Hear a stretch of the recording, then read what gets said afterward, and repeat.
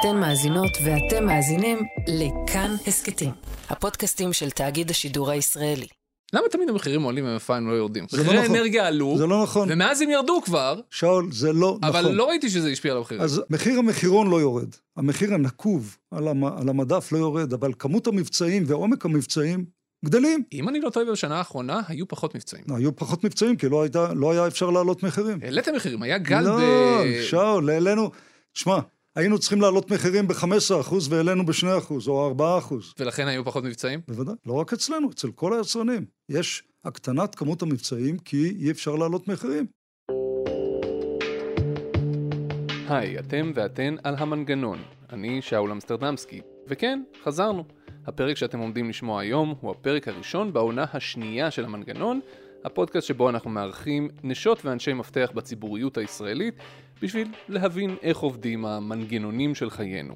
ואם טרם יצא לכם לשמוע אותנו, אז דעו שהמנגנון הוא לא רק הסקט, הוא גם הצפת, כלומר שתוכלו למצוא את כל הרעיונות מצולמים בערוץ היוטיוב של כאן חדשות. האורח הראשון שלנו בעונה השנייה של המנגנון הוא אדם שאת השם ואת הדמות שלו אולי לא תכירו במבט ראשון, אבל הוא אחראי לחלק לא קטן מהמוצרים שאנחנו קונים כל חודש. קוראים לו נועם ויימן, והוא מנכ"ל אחת החברות הכי גדולות בישראל, קבוצת דיפלומט. עד היום, יותר מ-30 שנה, ויימן התרחק מתקשורת כמו מאש. ברוב הזמן הזה, דיפלומט הייתה חברה פרטית, אז זה היה יחסית קל.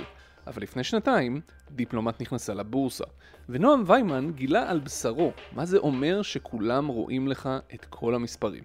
בתוך שנתיים, שכללו 3 העלאות מחירים, דיפלומט הפכה להיות שם נרדף ליוקר המחיה, עד שוויימן החליט לשבור שתיקה. אז השבוע במנגנון, איך נראים החיים כשאתה מנהל חברה עם מחזור מחירות של יותר מ3 מיליארד שקלים בשנה, חברה שפועלת ב5 מדינות, שמייבאת חלק גדול מהמותגים הכי מוכרים בישראל, מג'ילט ועד פרינגלס, חברה שצומחת ונכנסת עכשיו לענפים חדשים, כמו חטיפי בריאות או תוספי מזון, ובכל זאת, הציבור, ועכשיו גם הממשלה, שמו לה צלב על הגב. הנה המנגנון של נועם ויימן. תבלו. נועם ויימן, מנכ"ל דיפלומט, שלום, ברוך הבא. שלום רב. תודה רבה שבאת אלינו. אתה לדעתי לא התראיינת אף פעם, נכון? אף פעם. מה גרם לך לבוא להתראיין? חלו תמורות במפת התקשורת בישראל ובתדמית של דיפלומט בפרט. אוקיי, אז היום נניח אם הייתי הולך לבן אדם ברחוב ואומר לו דיפלומט ושואל אותו מה הוא חושב, מה לדעתך התשובה שהייתי מקבל בדרך כלל? קונגלומרט גדול, ענק, דורסני. השם שלי מן הסתם יושמע גם כן. כן. 180 מעלות ממי שאני באמת, וזו אחת המטרות להתראיין אצלך. אוקיי, בוא נעשה ריוויינד. לפני שנה וחצי, אנשים ברחוב שהייתי תופס, היו יודעים בכלל מי זו דיפלומט? היו מכירים את השם? לא. איך קרה המעבר הזה בתוך שנה או פחות? לא, זה יותר משנה. במרס 21 יצאנו לבורסה. עיתוי שמן הסתם היה מאוד בעייתי. עדיין זמן קורונה, אנשים בחרדה, אני לא יודע אם להגיד חרדה קיומית, אבל בהחלט הייתה חרדה, כן. חרדה כלכלית, כן. ופתאום רואים את הענק הזה שעד אף פעם לא שמעו את שמו, את כל המותגים מכירים, ואחד עיתונאי בשם שאול אמסטרדמסקי, מפרסם פרטים מאוד פיקנטיים על השכר ומשכורת ובונוסים ודיבידנדים. עם תמונה שלך והכל. עם תמונה, אבל לא אמרת את השם כמו שצריך. נכון, אני צודק. אני מתנצל, אתה צודק, אמרתי וימן והשם הוא ויימן. כן. ומפה התחיל, נושא יוקר המחיה התחיל לעלות בתקשורת אצל שרת הכלכלה דאז ושר האוצר דאז, עם התקפה ישירה על מספר יצרנים, יבואנים שהעלו מחירים. גם אתם. גם אנחנו. וזהו, התחיל כדור שלג של תקשורת שהתעניינה ביוקר המחיה, ולרוע מזלנו נתפסנו בתור מחוללי יוקר המחיה. אוקיי, בוא נתחיל לפרק את כל הדברים האלה. קודם כל, אמרת את השם דיפלומט, אנשים פחות הכירו, אבל את המותגים כולם מכירים. איזה מותגים, איזה מוצרים אתם מייבאים, מייצרים? מוצרי טואלטיקה של פרוקטר אנד גמבל מכירים בעיקר את אבקת כביסה אריאל, את הסכין הגילוח ז'ילט, Always, All Days, פרי, טמפקס. טונה סטארקיסט. טונה סטארקיסט זה בתחום המזון, אז במזון יש לנו את טונה סטארקיסט, שוקולד מילקה, היינץ וקלוגס ופרינגלס ועוד מספר מותגים מוכרים. כמה זמן החברה קיימת? 55 שנה. איך הגעת לחברה? כי אתה לא רק המנכ"ל, יש לך גם אחוז לא מבוטל של המניות. אני למעשה גדלתי לתוך החברה, הייתי עובד בחופשות בתור שליח, ובזמן הלימודים באוניברסיטה בתור כלכלן, פקיד הנהלת חשבונות, מחסנאי וכו'. כלומר, כמו בסרטים, טיפסת מחדר הדואר כזה עד לכיסא המנכ"ל? יום אחרי השחרור מהצבא כבר עבדתי. אז עם פטירתו של אבי, מינו אותי כמנכ"ל, השותפים האמריקאים. שזה מתי? מ-89. הרבה שנים. ינואר 90 אפשר להגיד. תגיד, מרץ 21 אתה אומר נכנסתם לבורסה, וכשנכנסים לבורסה והופכים להיות חברה ציבורית, אתה בעצם מזמין את הציבור להיות שותף. וכשאתה עושה את הדבר הזה, זה בא עם מחיר. והמחיר בין היתר הוא שאנחנו יכולים להתחיל להציץ לך לתוך התחתונים ולתוך הכיס, ולראות כמה אתה מסתכר, ואיזה בונוסים קיבלת, וכמה החברה רווחית או לא רווחית וכו' וכו'. זה מחיר משמעותי. למה בחרתם לעשות את זה? למה להיכנס לבורסה? למה להזמין את הציבור שיהיה שותף? השיקול היה אחד ויחידי, מעבר בין דורי. אני דור שני, הילדים שלי דור שלישי, חלקם עובדים בחברה, כן.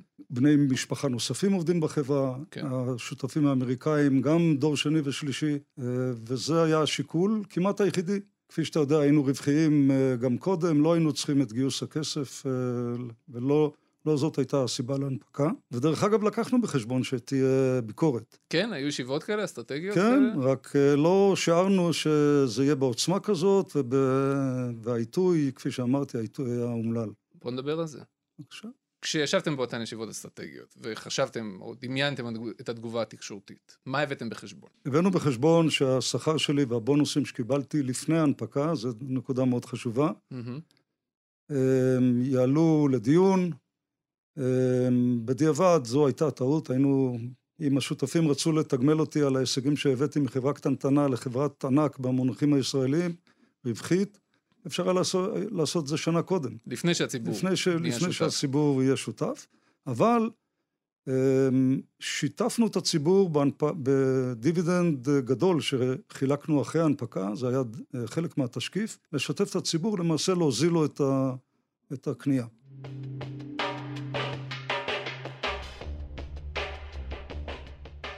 אז בואו נדבר על כל הדברים שקרו מאז ההנפקה, בסדר?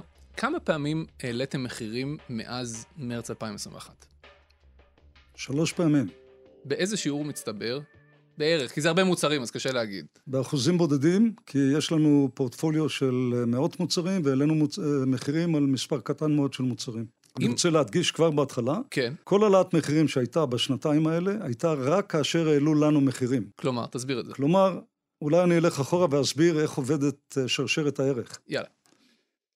אנחנו נציגים של יצרנים גדולים בעולם, שמכירים את מבנה השוק, מכירים את המחירים בשוק, והם למעשה קובעים את המחירים בשוק. זאת נקודה שאף אחד מהעיתונאים לא הדגיש אותה ולא אמר אותה, וזאת שוב אחת הסיבות למה אני מתראיין פה. היצרנית של ג'ילט לצורך העניין, היא קובעת לך מה יהיה המחיר על המדף שאני קונה? אסור לה לעשות את זה. היא עושה reverse engineering, היא הולכת מה יהיה המחיר המקסימלי על המדף שאפשר למכור את המוצר. לא משנה אם זה ג'ילט או היינץ או קלוגס. יודעת מה מתח הרווחים של הכימונאים בענף הזה, כי לכל ענף יש רווחיות שונה. יודעת מה עלות הפצת המוצרים במדינה, משאירה לי רווח קטן, וקובעת לי את מחיר הקנייה. אוקיי? הנושא הזה הוא סופר חשוב. למעשה, המשא ומתן שלי מול היצרנים הגדולים האלה בעולם, מסתכם במה יהיה הפלוס הזה של מחיר הקנייה שלי, פלוס הוצאות המחירה ועוד רווח קטן. אנחנו מצליחים להגיע ל3-4% רווח תפעולי, בזכות מגוון מאוד גדול, בזכות זה שיש לנו מדינות נוספות, פרט לישראל. אז אתה רוצה להגיד לי שבכל אחת משלוש הפעמים שאתם העליתם מחירים מאז מרץ 2021, זה קרה כי היצרנית של ג'ילט, או היצרנית של פרינגלס, או מה שזה לא יהיה, אמרו לך, תשמע, אנחנו מעלים מחירים? חד משמעי, ולא רק זה, אלא שבחלק מהמקרים לא העלינו את המחירים וספגנו אותם, ולכן אתה גם רואה ירידה של הרווחיות בישראל. אז אני רוצה לשאול אותך משהו. הזכרת שאתם פועלים בכמה מדינות. אתם פועלים בניו זילנד, בדרום אפריקה, בגיאורגיה ובקפריסין. נכון. הסתכלתי וראיתי שניו זילנד היא 7% מההכנסות, משהו כזה. יופי. הלכתי על ג'ילט, על סכינים של ג'ילט. אני מתגלח בג'ילט, פעם ב3,000 שנה כשאני מתגלח. והסתכלתי על המחירים של פיוז'ן 5, 8 סכינים. על ניו זילנד ועל ישראל. וראיתי שהפער, לרעתנו, הוא בערך 30%. עכשיו אני מנסה להבין. זו אותה יצרנית, זו אותו מוצר, זו אותה חברה שמפיצה, הם מדינת אי, אנחנו מדינת אי, והם ממש רחוקים מכל דבר, תל"ג לנפש בערך אותו דבר, הם חצי מכמות האנשים פה, איך יכול להיות שאנחנו 30% יותר יקרים? אתה לא צריך להפנות את השאלה אליי, משום שמי שקובע את המחירים זה לא אני, אלה היצרנים. אוקיי. הרי מה מטרתו של כל יצרן ויצרן? למקסם את רווחיו. כן.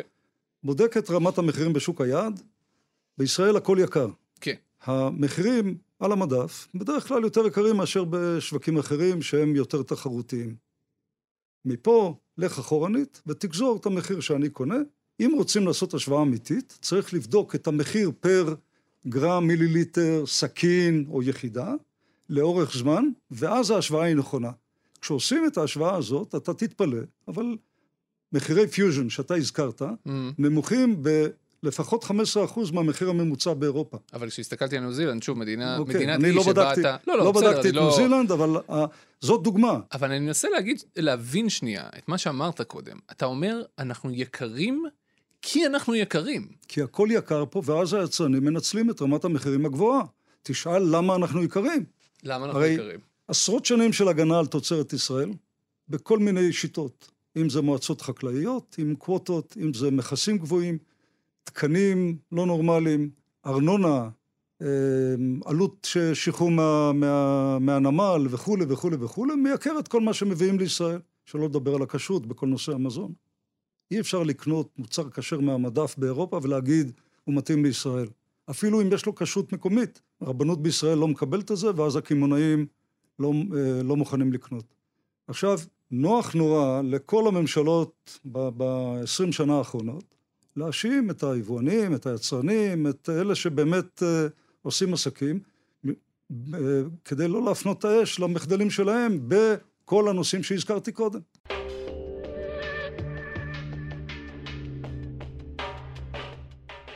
אם אני שנייה עושה ניתוח למה שאמרת, בסדר? אני שם שנייה את כל הסיבות האלה של הממשלה בצד. בעצם אתה אומר, אוקיי, אז היצרניות הגדולות מסתכלות על השוק הישראלי, אומרות, א', זה שוק קטן, ב', הוא נורא יקר anyway, אז אם אני רוצה עכשיו להשיק מוצר חדש, או למכור לו שם מוצר חדש, אני אקבע לו איזשהו מחיר נורא גבוה. לכם היבואנים, אין איזשהו תפקיד לבוא ולהגיד לאותם יצרנים, לא, מה הפרמיה העודפת הזאת שאתם גובים על הישראלים? אנחנו כבר 10 מיליון, זה לא עד כדי כך קטן. אנחנו פי 2 מניו זילנד. איך אתה בכלל יכול להשוות כלכלת אי, שכל הסחורה מגיעה הנה באוניות, עם נמלים לא יעילים וכו' וכו' וכו', מול שוק משותף של 450 מיליון איש, עם כימונאים שפרוסים בטריטוריה הזאת. אז אולי בסופו של דבר הפתרון כן צריך להיות... להצטרף לשוק המשותף. אני חותם על זה מחר, יש כמה בעיות בדרך. גם אני. לא, אבל אולי הפתרון צריך להיות לעשות לך יבוא מקביל. כלומר, אתה מביא את זה ואתה קשור איתם במחירים גבוהים, על הכיפק, בוא נביא מפולין, אמרת שוק משותף, הם בשוק המשותף, בוא נביא יותר זול. או להביא לפה הרבה יותר מוצרים, עוד סכיני גילוח ועוד סכיני גילוח שיתחרו בג'ילט ויכריחו אותם להוריד מחירים. אין ספק שמה שיוריד מחירים זה תחרות, לא משנה מאיפה היא תבוא. היא יכולה לבוא מיבוא מקביל, היא יכולה לבוא ממוצרים נוספים, ויש פה מגוון מאוד גדול בארץ. אתם, נגיד, בוא ניקח שנייה, נשאר עם שוק סכיני הגילוח, אתם 90% נתח שוק? לא, אנחנו לא 90%, אבל אנחנו 89? מובילים. משהו כזה? אנחנו מובילים כי המוצר פשוט יותר טוב. אתה מבין? באותה סיבה שאתה משתמש... שנינו מתגלחים. מה? זה בסוף סכין גילוח. לא. אין פה איזה טכנולוגיית על חלל. סכין גילוח. אתה מבין שכשאתם עם נתח שוק של 89, לא יודע, משהו כזה אחוז, לשחקן חדש יהיה מאוד קשה להיכנס לשוק בלי הגנות ינוקה, או אני לא יודע מה, דברים מהסוג הזה. שאול, אני מדבר איתך בתור יצרן סכיני גילוח לשעבר. אוקיי. זה טכנולוגיית על, זה קשה מאוד לייצר ולחכות, זה מוגן בפטנטים, וזה באמת הרבה יותר טוב מהמתחרים. בסכיני גילוח אתה 80 ומשהו אחוז, ובשום שקניתם עכשיו את דורות, אתם יותר מ-90%, ובטונה אתה 40%, ובהיגיינה נשית, טמפקס ו-Always Old, אתם 50 ומשהו אחוז, ואני יכול להמשיך ככה. לעובדה שאנחנו שוק מאוד מאוד ריכוזי, לזה אין השפעה על המחיר שאנחנו משלמים? אין שום השפעה, ואני אגיד לך אתן לך תשובה מנומקת. אוקיי. הריכוזיות בשוק היא קודם כל של מוצרי המזון, אני עכשיו מצטט מחקר של רשות התחרות מינואר 23. כל הקטגוריות שנחשבות כריכוזיות, כולן של יצרנים ישראלים. אנחנו מחוללי התחרות. חיתולים, אנחנו 20%, הגיס שמיוצר בישראל, אמנם בבעלות אמריקאית, אבל מיוצר בישראל, 50%, יחד עם המותג השני שלו, בערך 65%. קפה, אנחנו מייבאים את ג'ייקובס, מתחרים באליט ובאוסם, כן, הם 50% מהשוק. אבל ברחת לי למוצרים שבהם אתה האנדרדוג או המתחרה. דבר איתי על אלה שהזכרתי. סכיני גילוח, אין יצור ישראלי, יש יבוא אחר, אבל המובילות היא בזכות האיכות היותר טובה. אוקיי. אמרתי חיתולים, אבקות כביסה, יש פה יצרנים ישראלים מכובדים מאוד. אתם שליש מהשוק. הם לא רחוקים מאיתנו. לא נימקת לי, אבל למה הריכוזיות היא לא... בכל הקטגוריות הריכוזיות אנחנו לא משחקים, אנחנו לא מובילים, סליחה, אנחנו מחוללי תחרות. בכל הקטגוריות של רשות התחרות, תונה היא בינונית, היא לא גבוהה. 40% נתח שוק. הקטגוריה לא ריכוזיות גבוהה, יש שם 8 חברה או 10 יבואנים אבל אתה מרקט לידר בענק, ואחרים הם גמדים כאלה. אז אם אתה תעלה מחירים, כולם יתיישרו אליך. אתה יודע, אני רק תואר ראשון בכלכלה, וזה לא בריינר. אתה יודע, אני לא רוצה להגיד לך מה פער המחירים, מול המתחרים, אבל הוא פער מחירים קטן. לא נימקת לי איך הריכוזיות הזאת, שאי אפשר להכחיש אותה, היא שם, איך היא לא תורמת לזה שאני משלם יותר. כי בראש שלי, לא היו עוד 10 שחקנים בכל זה, ונתח השוק שלך לא היה 40%, אלא 4%, המחירים היו מתנהגים אחרת. במפורש לא. תנמק לי. משום שאם אני בשמפו, נדמה לי, בשני המותגים שלנו אנחנו מספר 1, אבל מספר 2 בכלל השוק הוא המותג מוביל. המחיר שלו דומה למחיר שלי. מדוע? משום שאין מתחרים אחרים. תיכנס למדפים של הסופר או של הפארמים, תמצא 15 מותגי שמפו. נכנסתי, ואנשים לא יודעים שחלק גדול מהמותגים המתחרים האלה כביכול הם של אותה חברה. לא, אבל אני אומר על מותג ישראלי, או מותג גרמני, או מותג צרפתי. למה הם לא מוכרים יותר זול? כי הם יכולים למכור יקר. אותנו מרגיז הישראלים, לא המחיר האבסולוטי, אלא זה שזה יותר יקר מאירופה. אז קודם כל, ההשוואה לאירופה היא השוואה לא נכונה. שוק משותף ללא גבולות מול שוק כלכלת אי. מול שוק שיש בו הרבה מאוד רגולציות שמונעות תחרות וכו' וכו' וכו'. את כל הנימוקים האלה צריך לזכור כשאומרים למה יקר פה.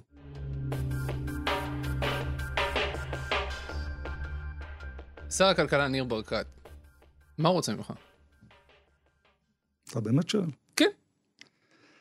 אני חושב שהממשלה ושר הכלכלה מפספסים את העיקר. כולנו רוצים להוריד את יוקר המחיה, כולנו סובלים מיוקר המחיה, אבל הוא מתעלם מהעובדה שהריכוזיות אצל היצרנים הישראלים, המחירים הגבוהים לא נקבעים על ידי, החסמים שיש במדינת ישראל, אם זה חסמי רגולציה או תקנים או כשרויות וכו' וכו', גורמים להתייקרויות שלא יכולים להשוות בינינו לבין השוק המשותף. דרך אגב, אוהבים לנפנף בעובדה שבישראל הריכוזיות של 10 הספקים הגבוהים היא גבוהה. יותר מ-50%. אבל למי משווים?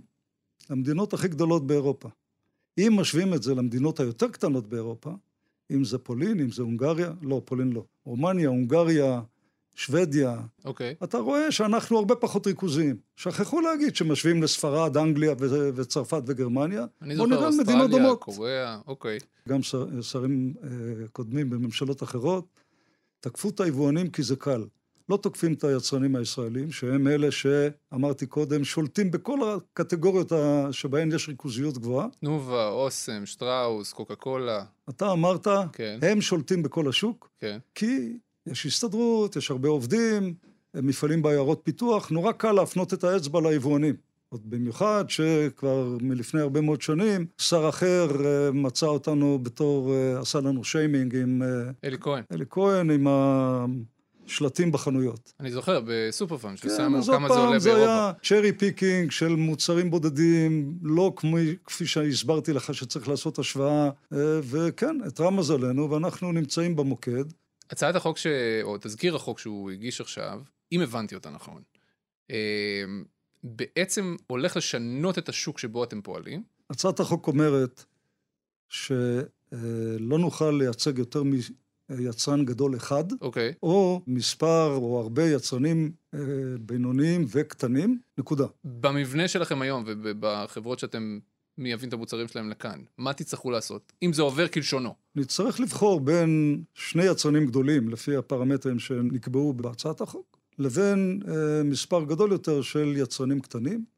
מן הסתם, אתה מבין את משחקי הכוחות, אמרתי קודם, יצרן גדול לרווחיות נמוכה, יצרן קטן לרווחיות גבוהה. כן. אני צריך לעשות חשבון ולראות מה עדיף, אבל... אז נגיד תיפרד אבל אני מקווה שנצליח עוד לשנות את החוק הזה.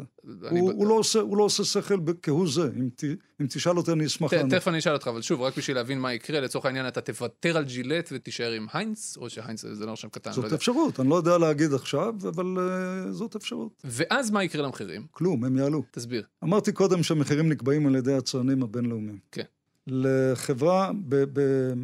חברת הפצה בנויה על יתרונות לגודל.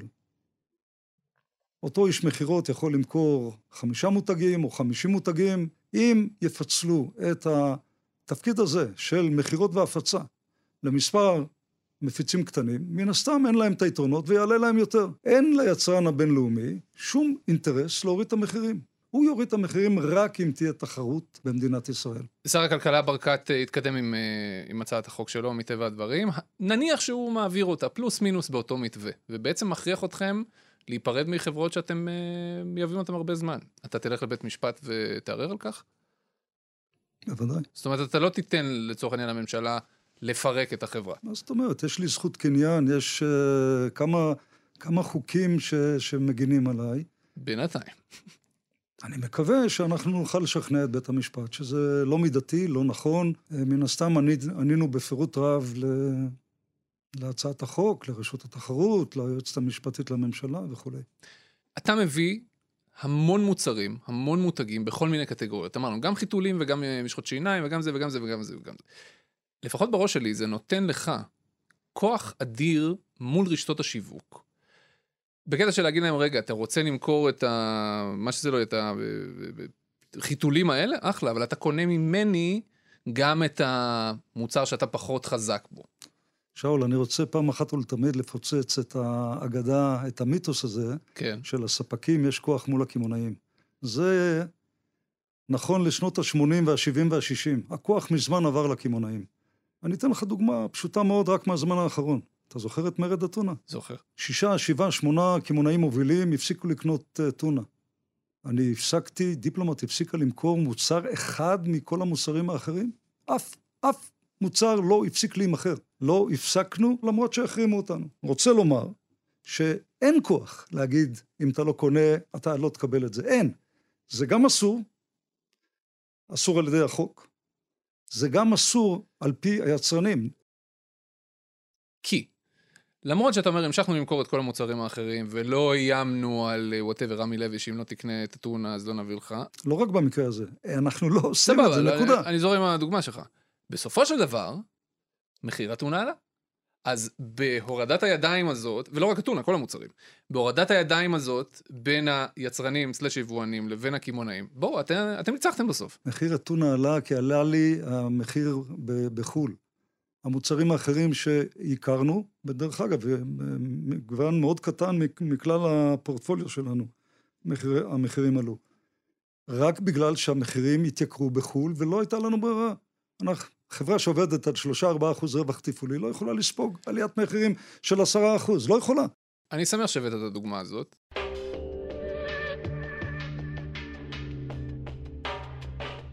הזכרת קודם את הרווחיות שלכם. אם הרווחיות כל כך זה, אז למה למשוך משכורות כל כך גבוהות? למה למשוך דיבידנדים כל כך גבוהים? כי בסוף אתה מקבל דיבידנדים גם כבעל מניות. בוא לא בתור כלכלן אסור לך לערבב בין משכורות לבין דיבידנדים. אוקיי, נשים את הדיבידנדים בצד. דיבידנדים. אני רק אומר שמבחינה ציבורית... יש בעלי מניות מהציבור שמחכים לדיבידנדים, זה דבר נכון לכל משקיע. לגבי המשכורות, אם קראת את התשקיף, ראית שחתכתי את השכר שלי ב-50%, כשיצאנו לבורסה. כל מה שאתה מזכיר זה לפני ההנפקה. נועם, אני עוד שנייה לב בוכה. חס וחלילה.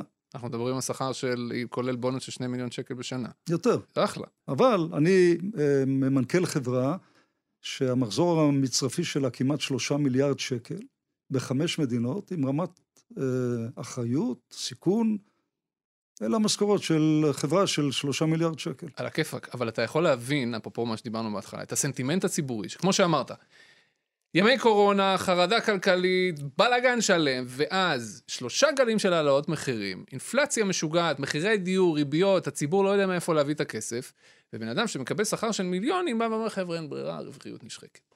אתה יכול להבין למה הסנטימנט הציבורי תופך לך לפנים. אני מבין את הסנטימנט הציבורי, כי אני חלק מהציבור, וגם אני מתלונן על המחירים הגבוהים בכל דבר, אבל אני שואל אותך שאלה פשוטה לשאלה שלך. כן. הסתכלת פעם על המשכורת של יבואני הרכב, או על המשכורת של